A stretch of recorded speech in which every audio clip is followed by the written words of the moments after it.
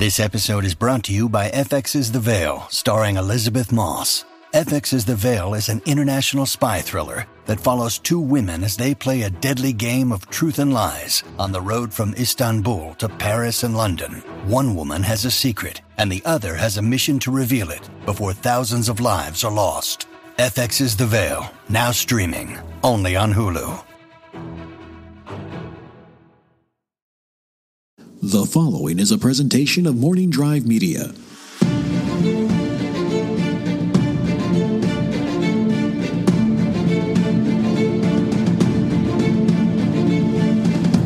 From the southernmost point of Dorne to the lands of always winter, what is west of west and the shadows in the east, this is Casterly Talk. I'm Cat Knapsack and happy to report that this week I am not alone. I mean, I'm never alone. I always have you, the wonderful listeners, but this week, definitely not alone, because joining me, one of the core members of this team here at Casterly Talk, Andres Cabrera.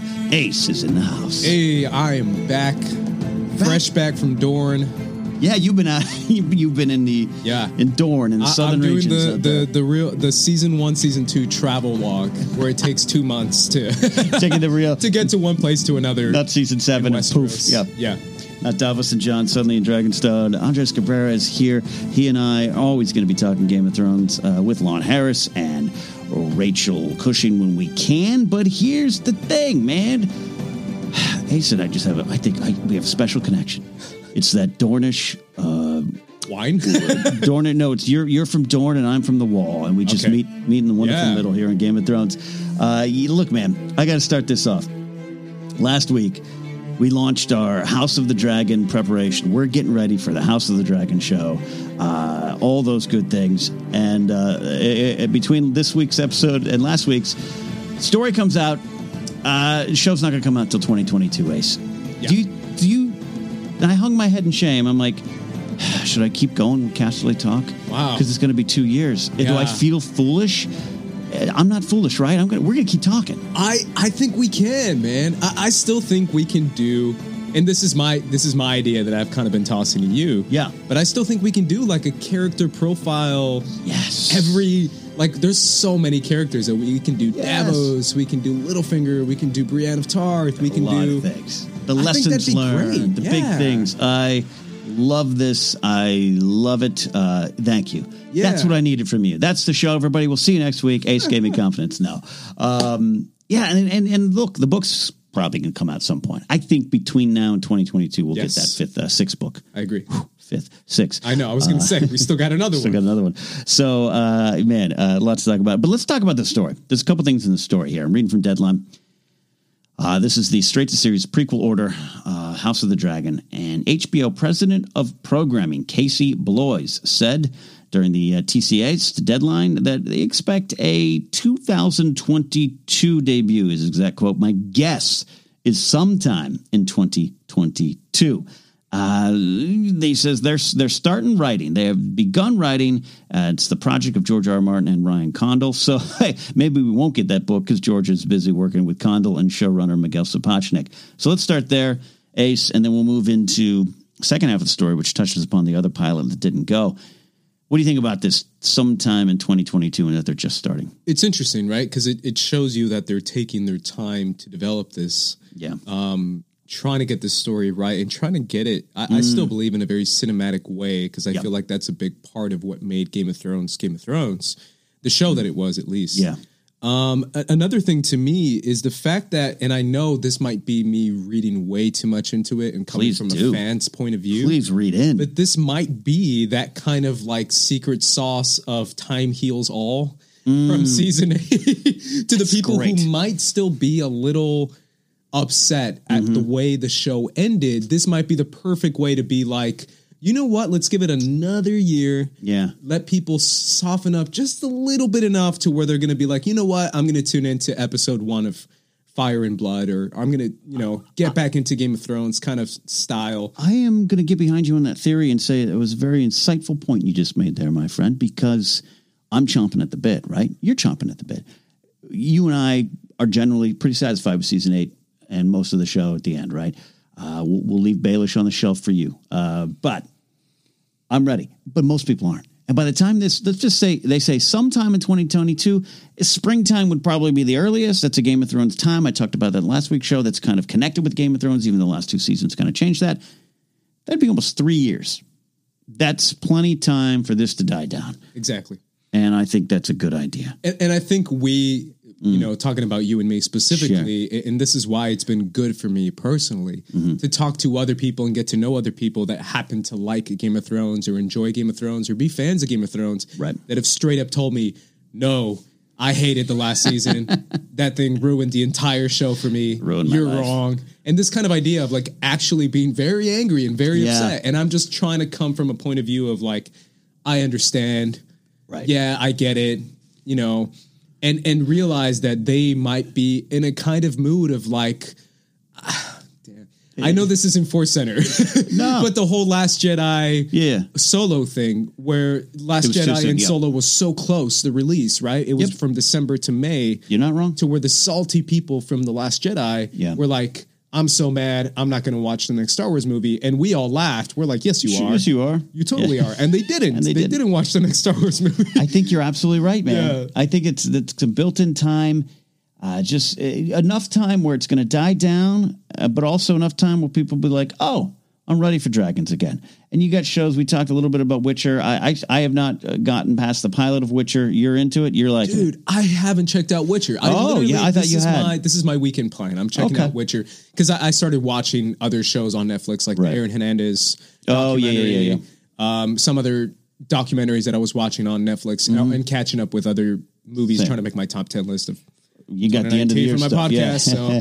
But I'm going to watch Witcher. Witcher actually seems like a show that I would like. So I was like, I don't know anything about the game or the books, but I didn't either. I liked the pilot. I don't want anyone to think I didn't. It didn't grab me in a way because I always say, I said last week, so it's a little bit of a repeat, but like I am a Game of Thrones fan, not necessarily a fantasy fan. Okay. So but you're a Lord of the Rings guy, aren't you? And that's almost a coincidence. Okay. I'm telling you, it's weird. It's almost a coincidence because you could be like, but I just don't go for it all the time. So, and though I do like the movie Willow, so I don't know. Maybe we'll see.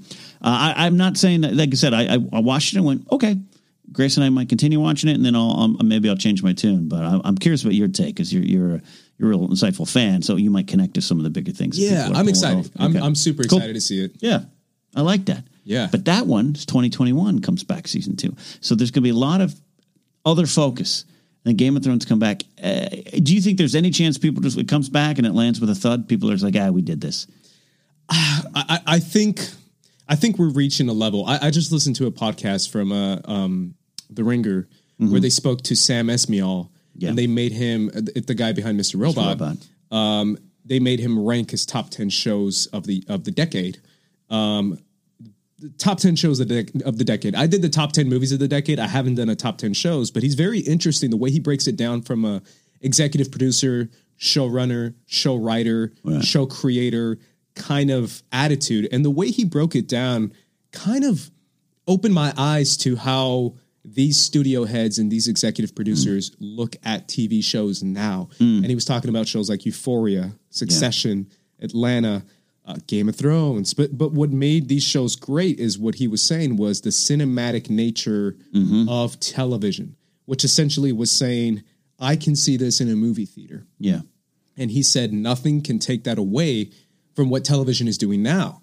So no matter how, let's say, average this show might be, because it might be average, I just think seeing dragons burn down cities will never get old. I just feel like that cinematic nature of like, oh my God, this is incredible, which is why the episode where Danny goes hard. Yeah. I believe that's episode 6. That's what it's called. The Bells. I like Danny Goes Hard. That's a better title for me. I think that episode's amazing. I do too, man. I really do feel like that's like how would it feel like to be in this world? And it puts you in that situation of like, a disaster that's happening, something horrific, but it makes you feel like that's a dragon coming after me. Like, what am I going to do? So good. And I feel like that's what we're going to get for 8 episodes or however many episodes there's going to be in this season.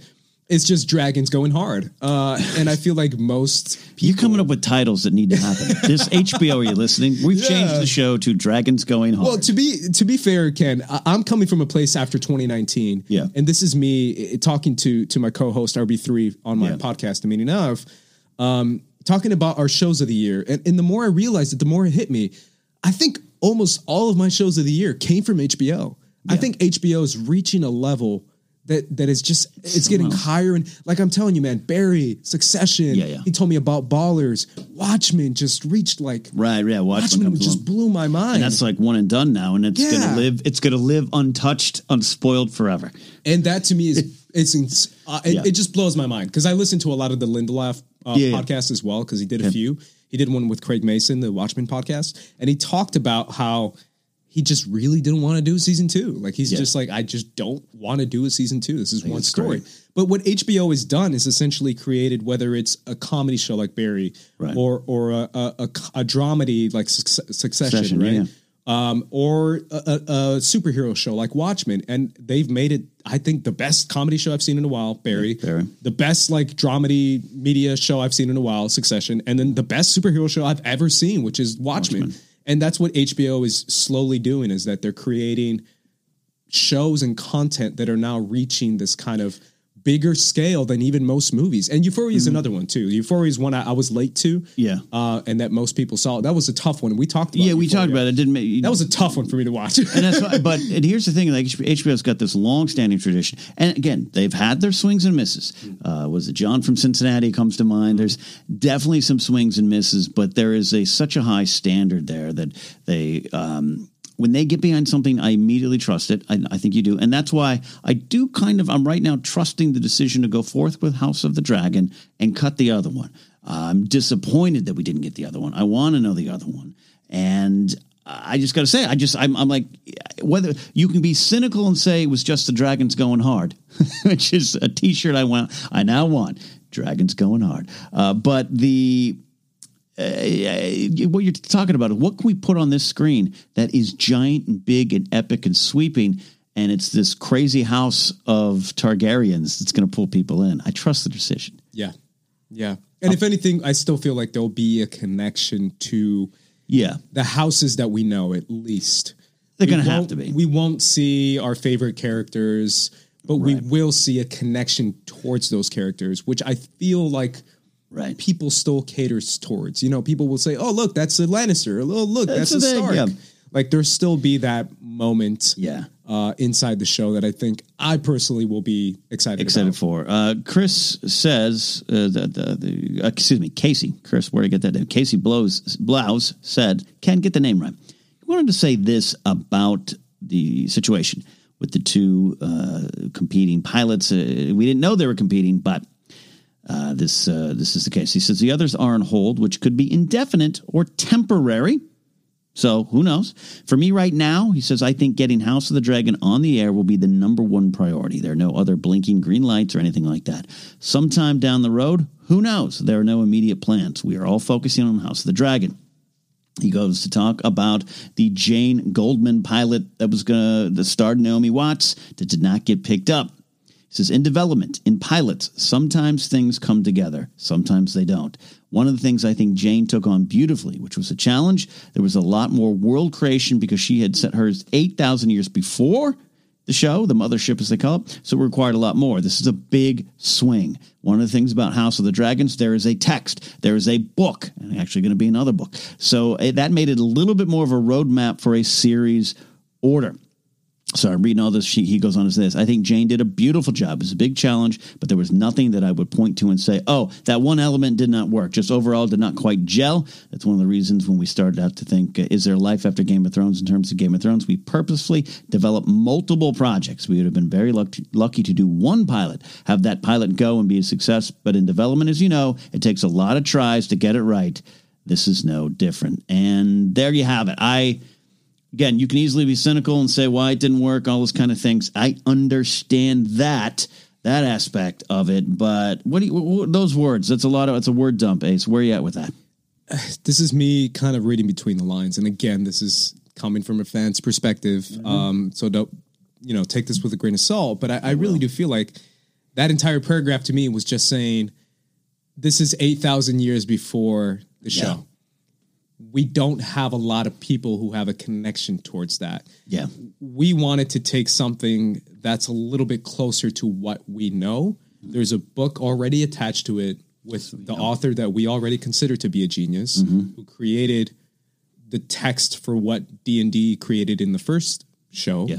And to jump in, when that show didn't have his text, there comes in some criticism, whether or not we agree with that or not. And even you can, yes, HBO's now going, this is complete. The story's complete. Exactly. And from that, they say, I feel like when you sit down at a table in these meetings, when you're with studio heads and producers, you say, first of all, you have to break it down on a conceptual level. What is the purpose of a prequel? What is the purpose of a sequel? Show, right? Not a movie. This is a show. You know, we've seen a lot of prequel shows, a lot of sequel shows, a lot of spin-off shows in the past, some to not so great success. The biggest thing that most people point to is a connection to the initial show that people loved, right? Right. So that's what most people cater towards. I know this is a horrible example. Nope, you're doing great. But Vampire Diaries, bear with me. Hit me. The Originals was the spin-off show to the Vampire Diaries, which is they were taking the spin-off characters. And I did not care for Vampire Diaries. I'm the biggest vampire nerd there is. I did a whole episode on Joseph Scrimshaw's Obsessed podcast about vampires and my connection towards them. So I cater towards anything. If you say vampires is in the show, I'm going to watch it, even though it's like cheesy and bad.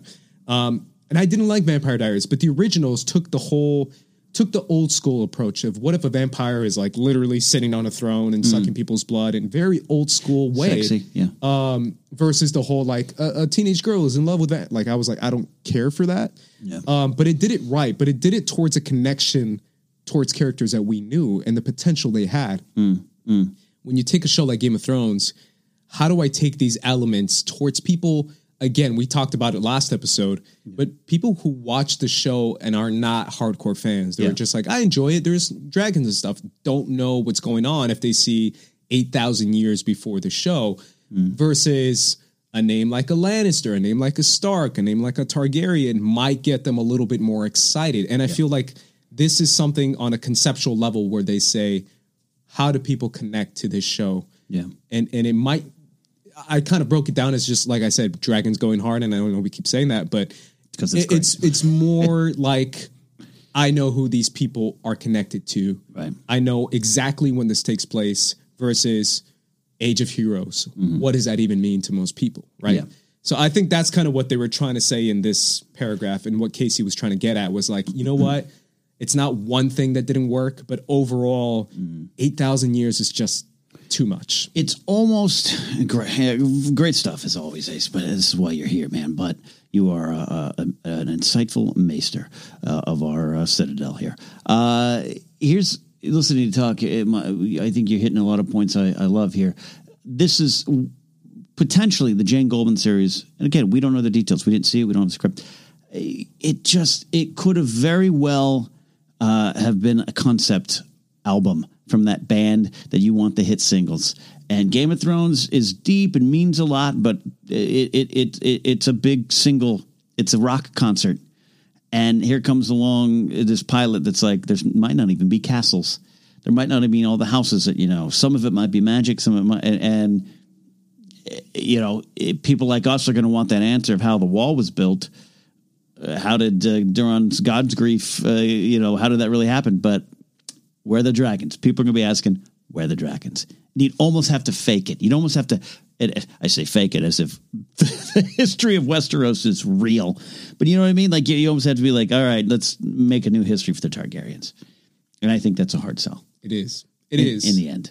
It is. It is a hard sell mainly because of the budget. Yeah. If this was a small budget show, I think they might do both. But this is a heavy, it's the biggest budget show of all time, right? Yeah. This has the biggest budget of any show ever created. Definitely. When you're taking that much of a risk, as much as HBO invests in their show, this is their biggest investment. Yeah. I think it's tough if I'm a executive producer or a studio head to say, yes, let's green light this show versus a show that you feel will have more success based on stats you have as far as why people tuned in, how long they tuned in, which episodes resonated the most with people. Yep. And most of the time, it is these kinds of episodes, the ones that I said were directed by Miguel, those are the episodes that people were like, at least me. I mean, I resonate with both. We talked about it before. You did. Yeah. But I feel like most people are like, oh my God, I'm watching this in my living room with my mom. This is insane. No, I mean, The Long Night, I still talk about it. I still think that thing is perfect. I'm watching Dothraki, Jorah, a wolf and flaming trebuchet rocks going over. Yeah, and I'm thinking, flying around. I can't believe I'm seeing this on a TV screen. And yeah, I have a bigger TV screen than I had as a kid, and technology's gotten better, and it looks great. But like, unless you had the dark setting, apparently that you couldn't see the battle. But I just remember as I'm watching it for the first time, going, "This is unbelievable, unbelievable." And the thing to me is there's story behind it. It's not just razzle dazzle; it's some meat there, and you know, I think that's we'll see if that changes, if people's perception of those battles in those final episodes to change over. I mean, time, like decades. We'll see. But, and again, Miguel Sapochnik being involved with, and this is, I don't know Jane Goldman too much outside of this. I know her resume, but Sapochnik, I got to see work in this world. And this guy is a home run after home run. Yes. Every episode he's done has been the best episode. This episode, this show isn't going to be big battle. So, but that's what I mean. He's got this big razzle dazzle, but beneath it, is so much wonderful stuff there. Yes. Hardhome and everyone focuses on the battle at Hardhome, but that episode had some great character work in the beginning. So he knows some of the best of Jon. I feel. Yeah, I think every episode he's done has been the best of Jon Snow. Just taking on leadership, taking on challenges, whether it's a physical challenge or an emotional challenge, or I think he directed some of Kit's best work. And Kit's a good actor. He is. He's a good actor. Double nominee, Emmy nominee, 2-time Emmy nominee. 2-time, yeah. He's a good actor, but I think Sapochnik even brought more out of him. Absolutely. Yeah. That's key. Final point in this segment, we'll take a break, come back. We do have a call to get to. We've got, we'll talk to you about some deleted scenes, special edition stuff you might want to put in. We talked about that last week, and we're going to follow up with that. Another thing we talked about last week, this is by myself, so I'm going to bounce it off you. Dinklage's quotes about, hey, maybe you shouldn't name your dog Khaleesi or get a tattoo of a character in the third season because this was a plan all along. This is what was going on. Sorry, but that's just what it was. As someone, and we don't take this all so seriously, but as someone, you were on the Daddy's going to burn it all down train very early. Before probably I even knew you. Yeah. You were on this. This is credit to my friend. I would think it was like season 4 or 5 when my friend was like, dude, I'm telling you, Danny's going to go bad. And I'm like, maybe you're right. And he started to convince me about it. But this was like season 4 or 5. And I was like, yeah, Danny's going bad. So when you hear Dinklage say something like this, it is, to me, it is a, let this art affect you and let this art take you on the journey it needs to go. Not just, I love this character in this moment, and this character can never change. Yeah, but then again, it's tough, man. The way we look at villains has always been a fascinating thing to me. Someone on Twitter, like a couple months ago, said, "Who is the most iconic villain of all time?" And people's responses were Vader. But if you think about it, Vader turned. Yeah. What did Vader do that was? I mean, obviously Vader did a lot that was pure evil. But I'm saying, like, the way we look at Vader isn't like, oh, I hate this guy. It's Darth Vader. Yes. We get tattoos of him. We get, you know what I'm saying? Like, people dress up as cosplay as Vader. Like, this isn't, people call their dogs Vader. Like, my friend's cat is named Vader. Like, this is the kind of stuff that, is this villainy? It's also a weird window up to society. Yeah. When that's, I'm not talking Return of the Jedi Vader.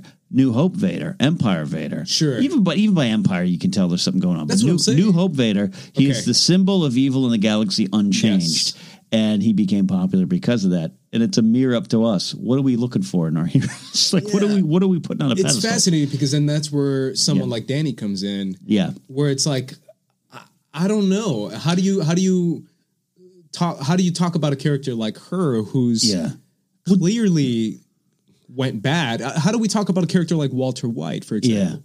Yeah. Well, there you go. Who broke bad. Who was clearly like a bad guy, but then again, at the end, he kills a bunch of Nazis and saves the day. So it's kind of like, you're like, yeah, go Walter White. So it's like, well, in Dinklage's quote, he talked about Dany is also a victim of what's going on. Sure. Which to me is what I still focus on. Going back to episode 1 of the show, she's a victim. She's sold essentially into a forced marriage, sexually assaulted by his husband in the show. A little different in the book. From episode 1.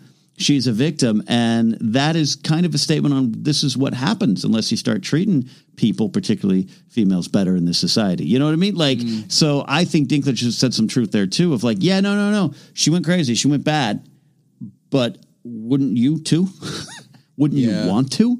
Yeah. And I think that's part of the statement that was trying to be made. I think it's also the way we view power. I mean, the whole show is about power, right? Power is power. Yeah, and it's that idea of whether it's Tywin, whether it's Cersei, whether it's anyone else on the show, we noticed how power corrupted certain characters, how leadership roles were thrown onto characters and the way they handle it. I'm mainly talking about Jon in that sense. Yeah. Or even Robb for another excellent example. And then versus Dany, who literally has unlimited power with dragons, right? So the way my friend and I broke it down, who's a script writer as well, so he's a very smart guy. We always, I told you about this when we started Casterly Talk, but my friends at work, when we did our Game of Thrones circles, I told you about You're this. Yeah, and we would talk about this, and when we talk about, literally had Casterly Talk inside my office at work. That's what we do. Around my desk, and I would gather them around. Yeah. And we talked about Dany, and he would always argue with me, and we were kind of joining the whole anti-Dany squad. Yeah. Because he kept saying, like everything she does is just like, I'm going to burn you. I'm going to blow you up. Yeah. F you. I have dragons. F you. I have dragons. I have dragons. And it's like, she has a Death Star in a medieval time. How are you not going to go bad? Like, how are you not turning evil when you have that much power? Absolute power. Where like nothing they can throw at you can stop you when you say, you know what? I have a dragon. I can kill anyone I want. When she goes into, what is it, Yunkai? The second city, right? Gosh, I need to start my rewatch soon. Because she settles in Marine, but in Yunkai is where she has that face-to-face meeting. And the guy treats her bad. The guy's condescending, but also, and so it's weird because now it sounds like I'm defending slavery. I'm not. He's there like, no, we're the masters. You're not going to take our land from it. And she's doing exactly what you say, but it's easy to be, she's doing it for the right cause, freeing the people. As you should, and you should use the power. But even in that scene, you start to see there's my favorite word. People know I love this word. This hubris is growing in her. That is stunning to go back and watch in season 3. Like it's there, but we're rooting for her because she just got her army. What she did in Astapor is amazing. Like we're rooting for her, but if you slow down and watch it, you're seeing something happen because she's got this power now and this absolute power. And I'm not rooting against her or for her. I just think it's an interesting case study. Yeah, it's always going to be a fascinating conversation to say the least. And I feel like, unfortunately, a lot of that negative effect is going to be on D&D. Versus someone like George, who honestly had that idea first and probably has it written down somewhere. And we're always blaming D&D, and everyone's like, George is going to fix this. And I'm like, no, this comes straight from George. And I've been saying that forever, but this is coming straight from him. But then again, it's still coming from a male perspective. I guess that's what I was trying to get at. Where a lot of people are saying, yes, but a man wrote this. Sure. Yes, 2 men wrote this, whether it's D&D or whether it's George. Right. This is the idea of Breaking Bad female version. Right. And it doesn't work because it's written by a man.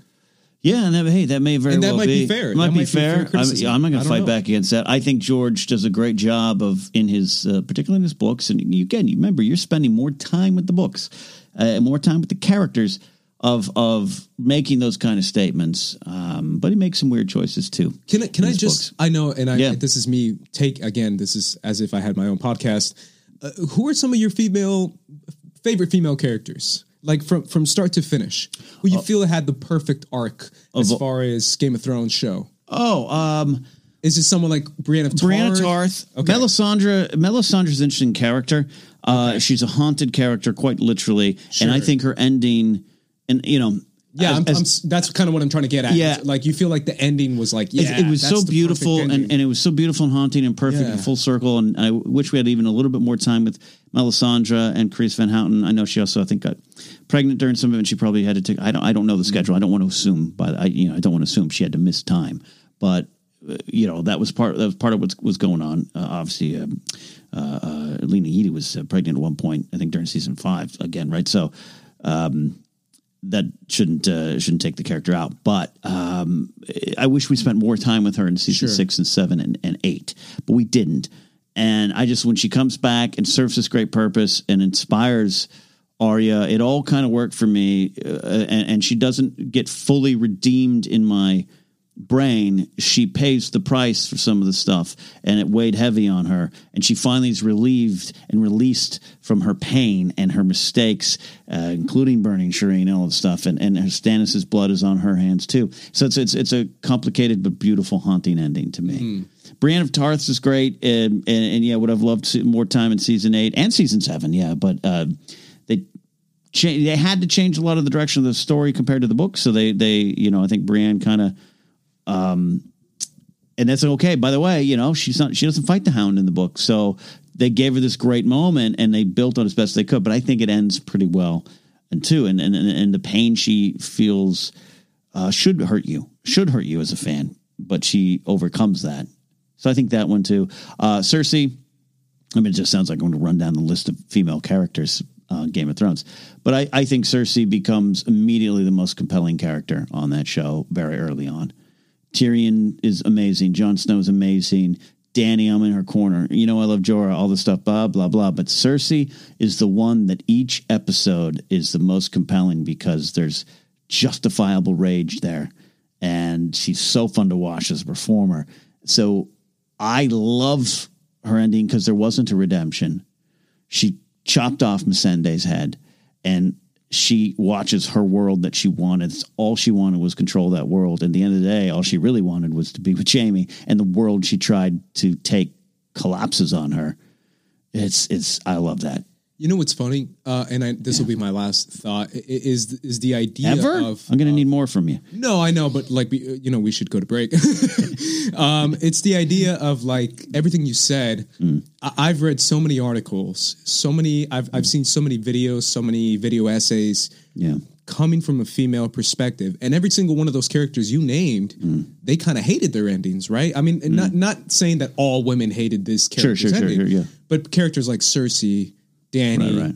Sansa, Brienne, all these Arya, maybe, but it comes from this perspective of they hated that Brienne became a sobbing mess. They hated that Sansa used rape as a motivational factor. They hated that Dany just flipped a switch at the whim. They hated that Cersei cut Missandei's head off and then died crying by rocks hitting her head. All this stuff that people... Yeah. And then when you kind of break it down, it's almost like the more screen time each character got, the more criticisms there were, which comes with characters, right? Yeah, yeah. That's part of the effect you have. But the fact that they're all female characters. Right. I don't know. I just feel like let's put more female writers in the writers' room. I think that's the biggest takeaway I'm trying to get at. Because as much as I can say, and you can say, these are badass women. Yeah. Because I do feel like I liked Sansa's ending. I thought it was awesome. Right. Most people didn't. A lot of people didn't. Right. And there's other characters that I felt like Dan and Dave were trying to use moments and undercut other moments by taking female characters down a peg and bringing others up. Right. And I felt like they could have done both. And they could have done both a little bit more naturally by bringing both female characters up and not just saying we have to tear one down to bring another one up. Right. Which is my season 7 criticism more than anything, more than season 8. More focused a lot around the Sansa Arya stuff. Correct. Yeah, absolutely. Yeah. The Sansa versus Arya, I hate you and I hate you. And it's this ruse used. And I was just this is bad. It's really bad. And they took justifiably a lot of hits for that. Yeah. Because it was 4 episodes long. That's the thing that I'm done. But 4 episodes of Sansa and Arya arguing in front of no one but the camera. It was just weird. I don't know. To me, that was an unnecessary, But at the end, it's female empowerment. And I'm right. Is it though? Like, I don't know. The path to get there. Correct. Yeah. So it's just an interesting At what point were they faking it? Correct. That's my thing. To the camera in the exactly. The which I was like, there's no one here, dude. Yeah, I got you. I guess we're supposed to assume that Littlefinger spies are there. But. I absolutely hope House of the Dragon corrects that problem. And we haven't heard any news on the writers' room, no casting, none of that stuff. But you would hope that be the case. Mm-hmm. And Dan and Dave have nothing to do with this series, but Miguel Sapochnik does. What does he carry over? What does he want to do? Show running with Condal. So, I hope for that too. Mm-hmm. I hope for that too. It would just not just make a more robust room, but as a writer's room, but it would give weight to some of these characters, because a lot of the main characters in Fire and Blood are these Targaryen queens, and they have to be handled well. Yeah. It's going to be interesting. Well, we'll find out in 2022. But we are going to get ready for House of the Dragon. Don't you worry. We're not done.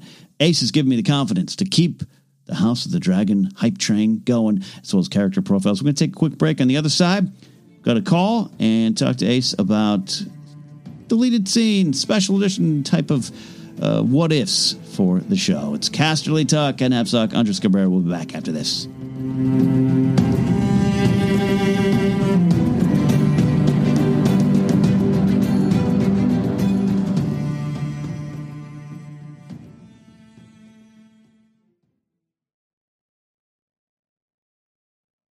When you need mealtime inspiration, it's worth shopping Kroger, where you'll find over 30,000 mouth-watering choices that excite your inner foodie. And no matter what tasty choice you make, you'll enjoy our everyday low prices, plus extra ways to save, like digital coupons worth over $600 each week. You can also save up to $1 off per gallon at the pump with fuel points. More savings and more inspiring flavors make shopping Kroger worth it every time. Kroger, fresh for everyone. Fuel restrictions apply.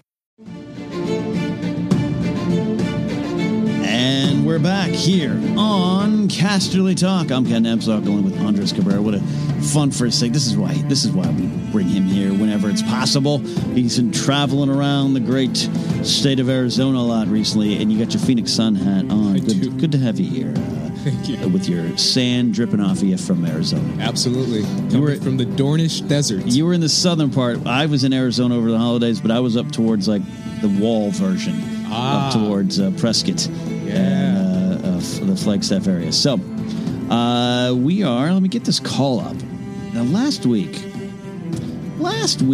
Alden Diaz called in with a great What If GOT special editions, and I talked about what it would have if you could re-release the show with George Lucas's special editions in mind. This could be sort of fantasy stuff, things that didn't exist, weren't shot necessarily, but could have been easily put into the show.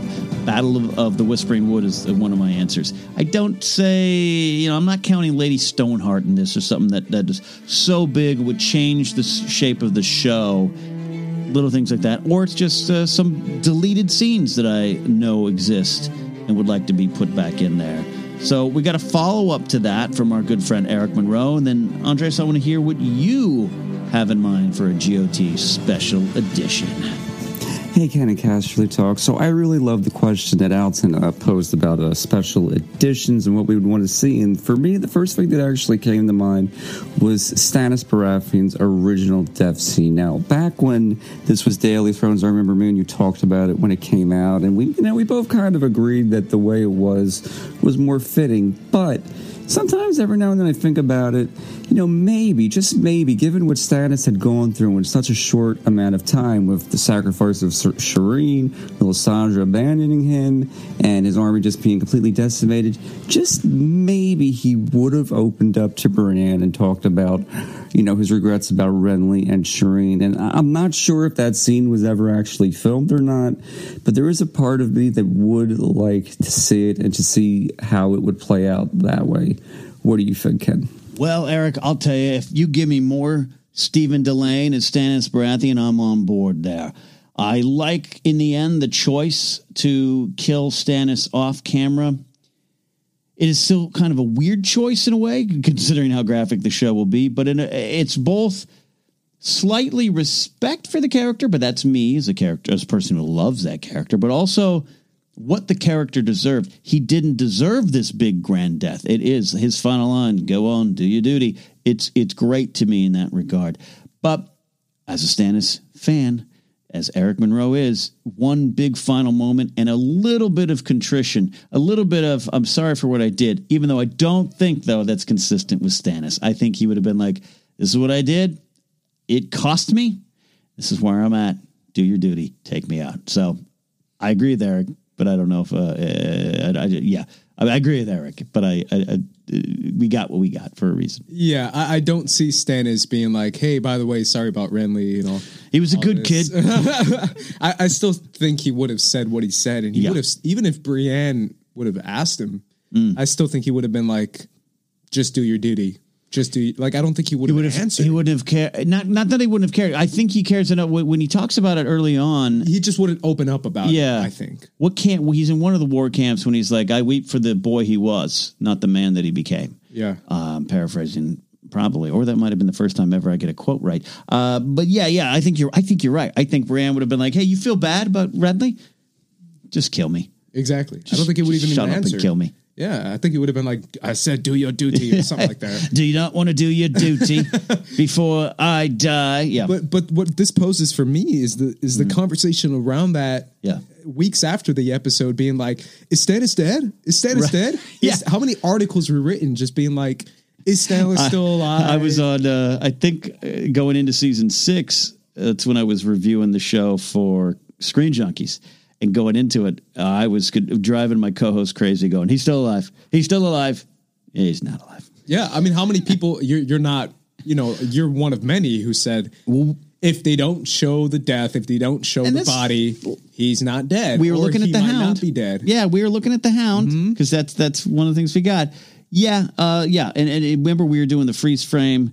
Brienne's swing of the sword looked a little weird, all these kind of things. Yeah. I love doing that, and I do it all again. But even sometimes, even in the Star Wars world, you look back and you're like, wow, we really were freeze framing for that stuff. I still kind of, part of me, just mainly even for that reason, I would have loved to have, not loved, but I think it would have been better if we've seen him just get stabbed and die. Sure.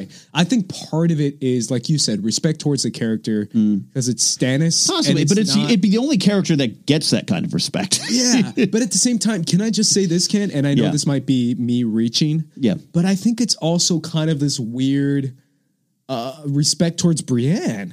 Where it's like Brienne wouldn't get her hands that dirty. We don't want to see her get her hands that dirty because we do see her kill plenty of people. And the Hound and everything, she gets dirty. I know, but no, I had that thought too of like, maybe it's just kind of like for the sake of Renly or something. Like, it's just like, this is almost, dare I say, go down this road with me. It was a private moment for Brienne, the character that we weren't privy to. Exactly. It was revenge for Renly. That's exactly how I feel. And I feel like maybe they wanted to save the audience from feeling some type of way towards Stannis and Brienne. And they're just like, you know what? We insinuated he's dead. That's good enough for us. I'll tell you what, and Eric, you've got this thought starter going here, man. I don't know if there's an answer out there. Maybe someone can research that. If there's an interview, a behind the scenes clip, maybe I just watch that episode and see if there's an inside the episode on HBO.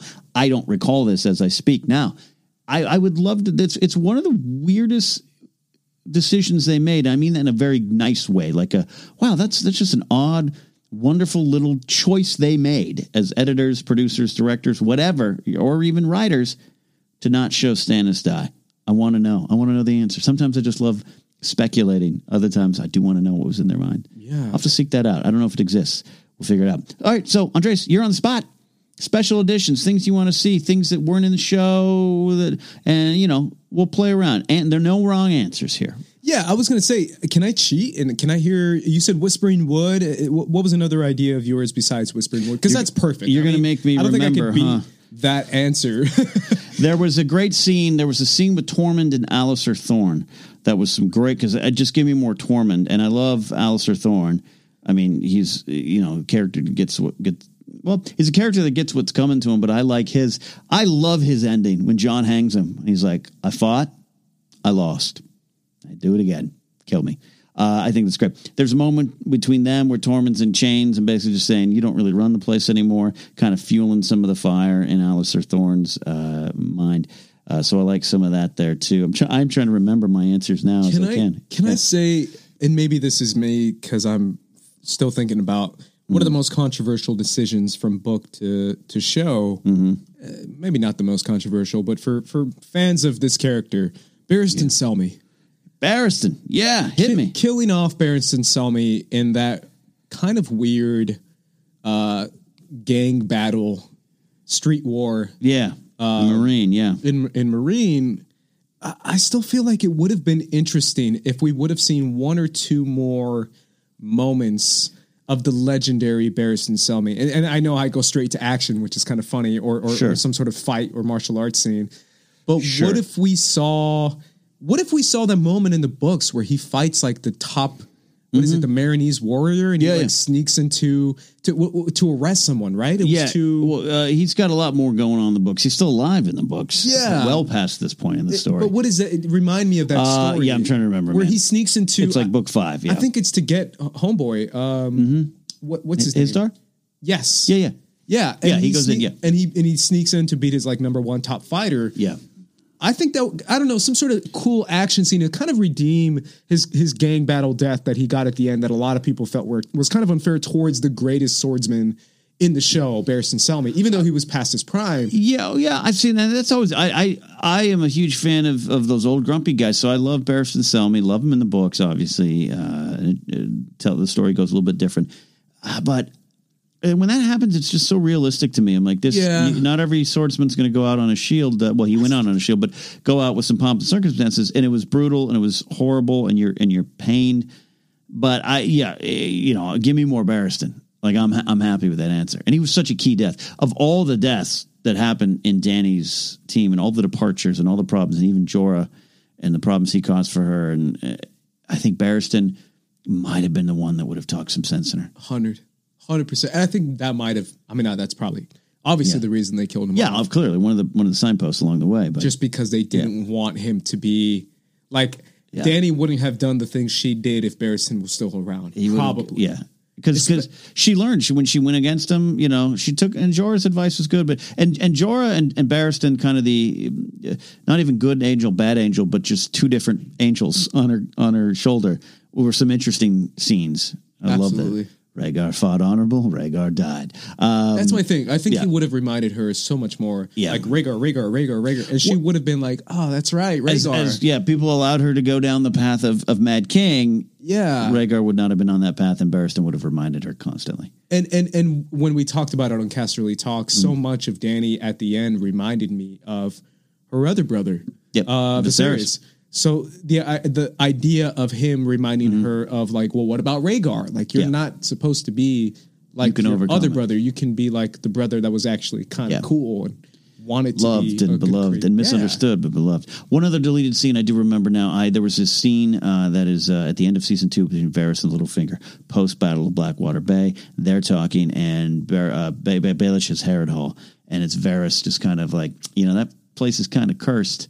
And Baelish doesn't really listen, kind of talks about my friends are better than your friends. And it's a great scene just because, again, them two together, especially season 2, season 1 and season 2. Oh, Baelish, Littlefinger and Varys, Littlefinger and Spider, Baelish and Varys. I'm still bummed about that. I know you are. Especially when it comes to Varys and Littlefinger. So what else, anything else that you want to include in special editions? No, I mean, anything else I would want to include would probably be changes. And I bigger don't want changes, especially when it comes to Dorne. Not the spirit of the question, but a lot of stuff in Dorne. Look, Arianne Martell, if they had got one more season to play with, I understand if you're looking at Dorne and the Dornish plot where you're like, wow, this is bigger. Do we need this? Does this factor into our end game? It does factor into George's, but it's done so not well. It's one of my bigger problems in a show that I love. I just think the audience could have been. It's not season 1, season 5. Season 1, remember the complaint was, I can't keep up. Who are these characters? All these names. And I get it. And it was a joke at the time, and you could make those jokes.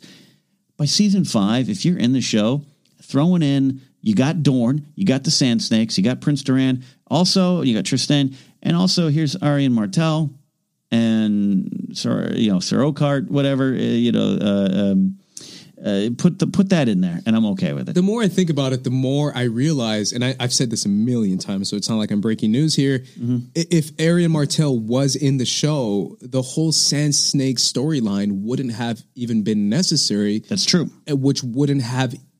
Which means it wouldn't have been so awful. I mean, I can just go there because let's face it, it was awful. Play out well. Yeah, it didn't play out at all. It was this weird moment of like, let's show like the betrayal of the men. Yeah. When it's the irony of like, no, it's supposed to be Arian Martel. Like, there's not supposed to be this female anger towards men in Dorne. Yeah, that doesn't exist in Dorne because Arian Martel is ruling.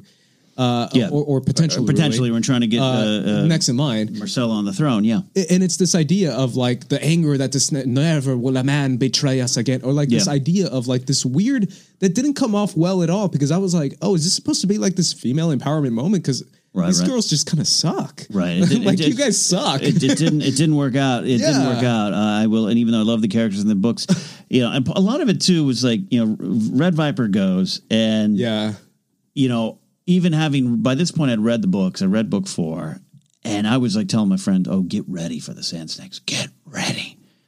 And then it was like, I mean, maybe next year. Yeah, it was pretty rough, man. And it's, hey, nothing on the performers. They did what was done, and I think they're all fascinating performers. Yeah, I mean shout out to Jessica Henwick. Yeah. What's her? She is in The Force Awakens. Jess Pava. Yeah, Jess Pava. Yeah. Yeah, that's her name. I was going to say, what's her name again? Yeah. She's in Game of Thrones and Keisha Castle Hughes, like a lot of, Tyene Sand, the young one. And then Obara was, I forget her name. Yeah. But she was great. Yeah. They were all great. So, hey, in Ace's Game of Thrones, we'd fix that. I definitely would fix that. A lot of any other deleted scenes that jump out that you know about. There's a lot out there in each season. I just finally got the AS Season 8 Blu-ray. Are you doing a rewatch anytime soon? Yeah, I will eventually. I mean, it's tough because right now I'm in my movie rewatch. Yeah, end of the year for you. We just talked about Witcher. I got to do Witcher. There's a couple of shows I'll catch up. Man, I've been catching up. Yeah, I've been catching up on music documentaries. I've been with the Echo in the Canyon, the History of the Eagles, Clone John and Wars Yoko. For me is another one. Clone Wars, you got to get. We got to get ready for that. Yeah, there's a lot of episodes in Clone Wars. It's a hard life. Hard life, my friends. Hard life. We're almost out of here, man, but good stuff. Thanks for the call, Eric. And if you got a call out there, you can just reach out through Anchor. You got 59 seconds. Leave us a thought starter, a question, and we will start getting ready for House of the Dragon. But also looking back, we did our Stannis look, you and I. No, I'm always thinking Stannis. You and I looked at Tywin a little closer. We're going to be looking at some other characters.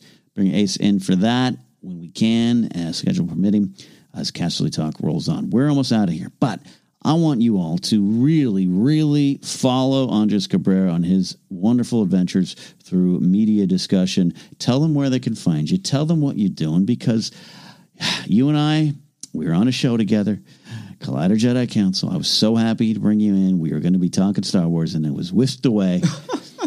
We're going to find a way to do it otherwise, but you've got a lot of stuff you're working on your own. So go follow, especially my YouTube channel. It's First Cut. You can put First Cut movies. You can put First Cut, the meaning of, and it'll show up eventually through a couple pages. And you'll find it, but it's called First Cut. You can find my podcast on there, which is called The Meaning Of. I do it with my co-host, RB3. And my other co-host, Sabrina. We talk about movies. It's mainly kind of director-centered, but we also do like reactions of like Oscar nominees or like movie reviews, independent movies. It's very much like a film-centered podcast. Yeah. It's less towards the sci-fi fantasy blockbuster type, but it's an interesting podcast, which different perspectives, but it's my own. And if you enjoy anything I've ever said, go check it out. And then obviously on Twitter and Instagram at Squad Leader Ace. Squad Leader Ace. Follow him. Follow me at Ken Napzok. Go to kennapzok.com for information on upcoming live comedy shows, live events, working on some things, and a bunch of the shows I do. Baseball season's around the corner. My show. Dude, baseball's popping right now. It's popping. Behind the Bag. I'm watching SportsCenter, and that's all they're talking about. And I'm like, what's going on? I want to see my NBA coverage. A lot of stuff going on. Me and Dagnino got Behind the Bag on the Knapsack Files podcast feed, but that's going to break out and be its own podcast feed soon. And I have my weekly baseball columns at Flagged Sports. That's it for now. Game of Thrones. There's so much more to talk about in this world of ice and fire, and I'm glad all of you are here along for the ride. We'll see you next time. Bye.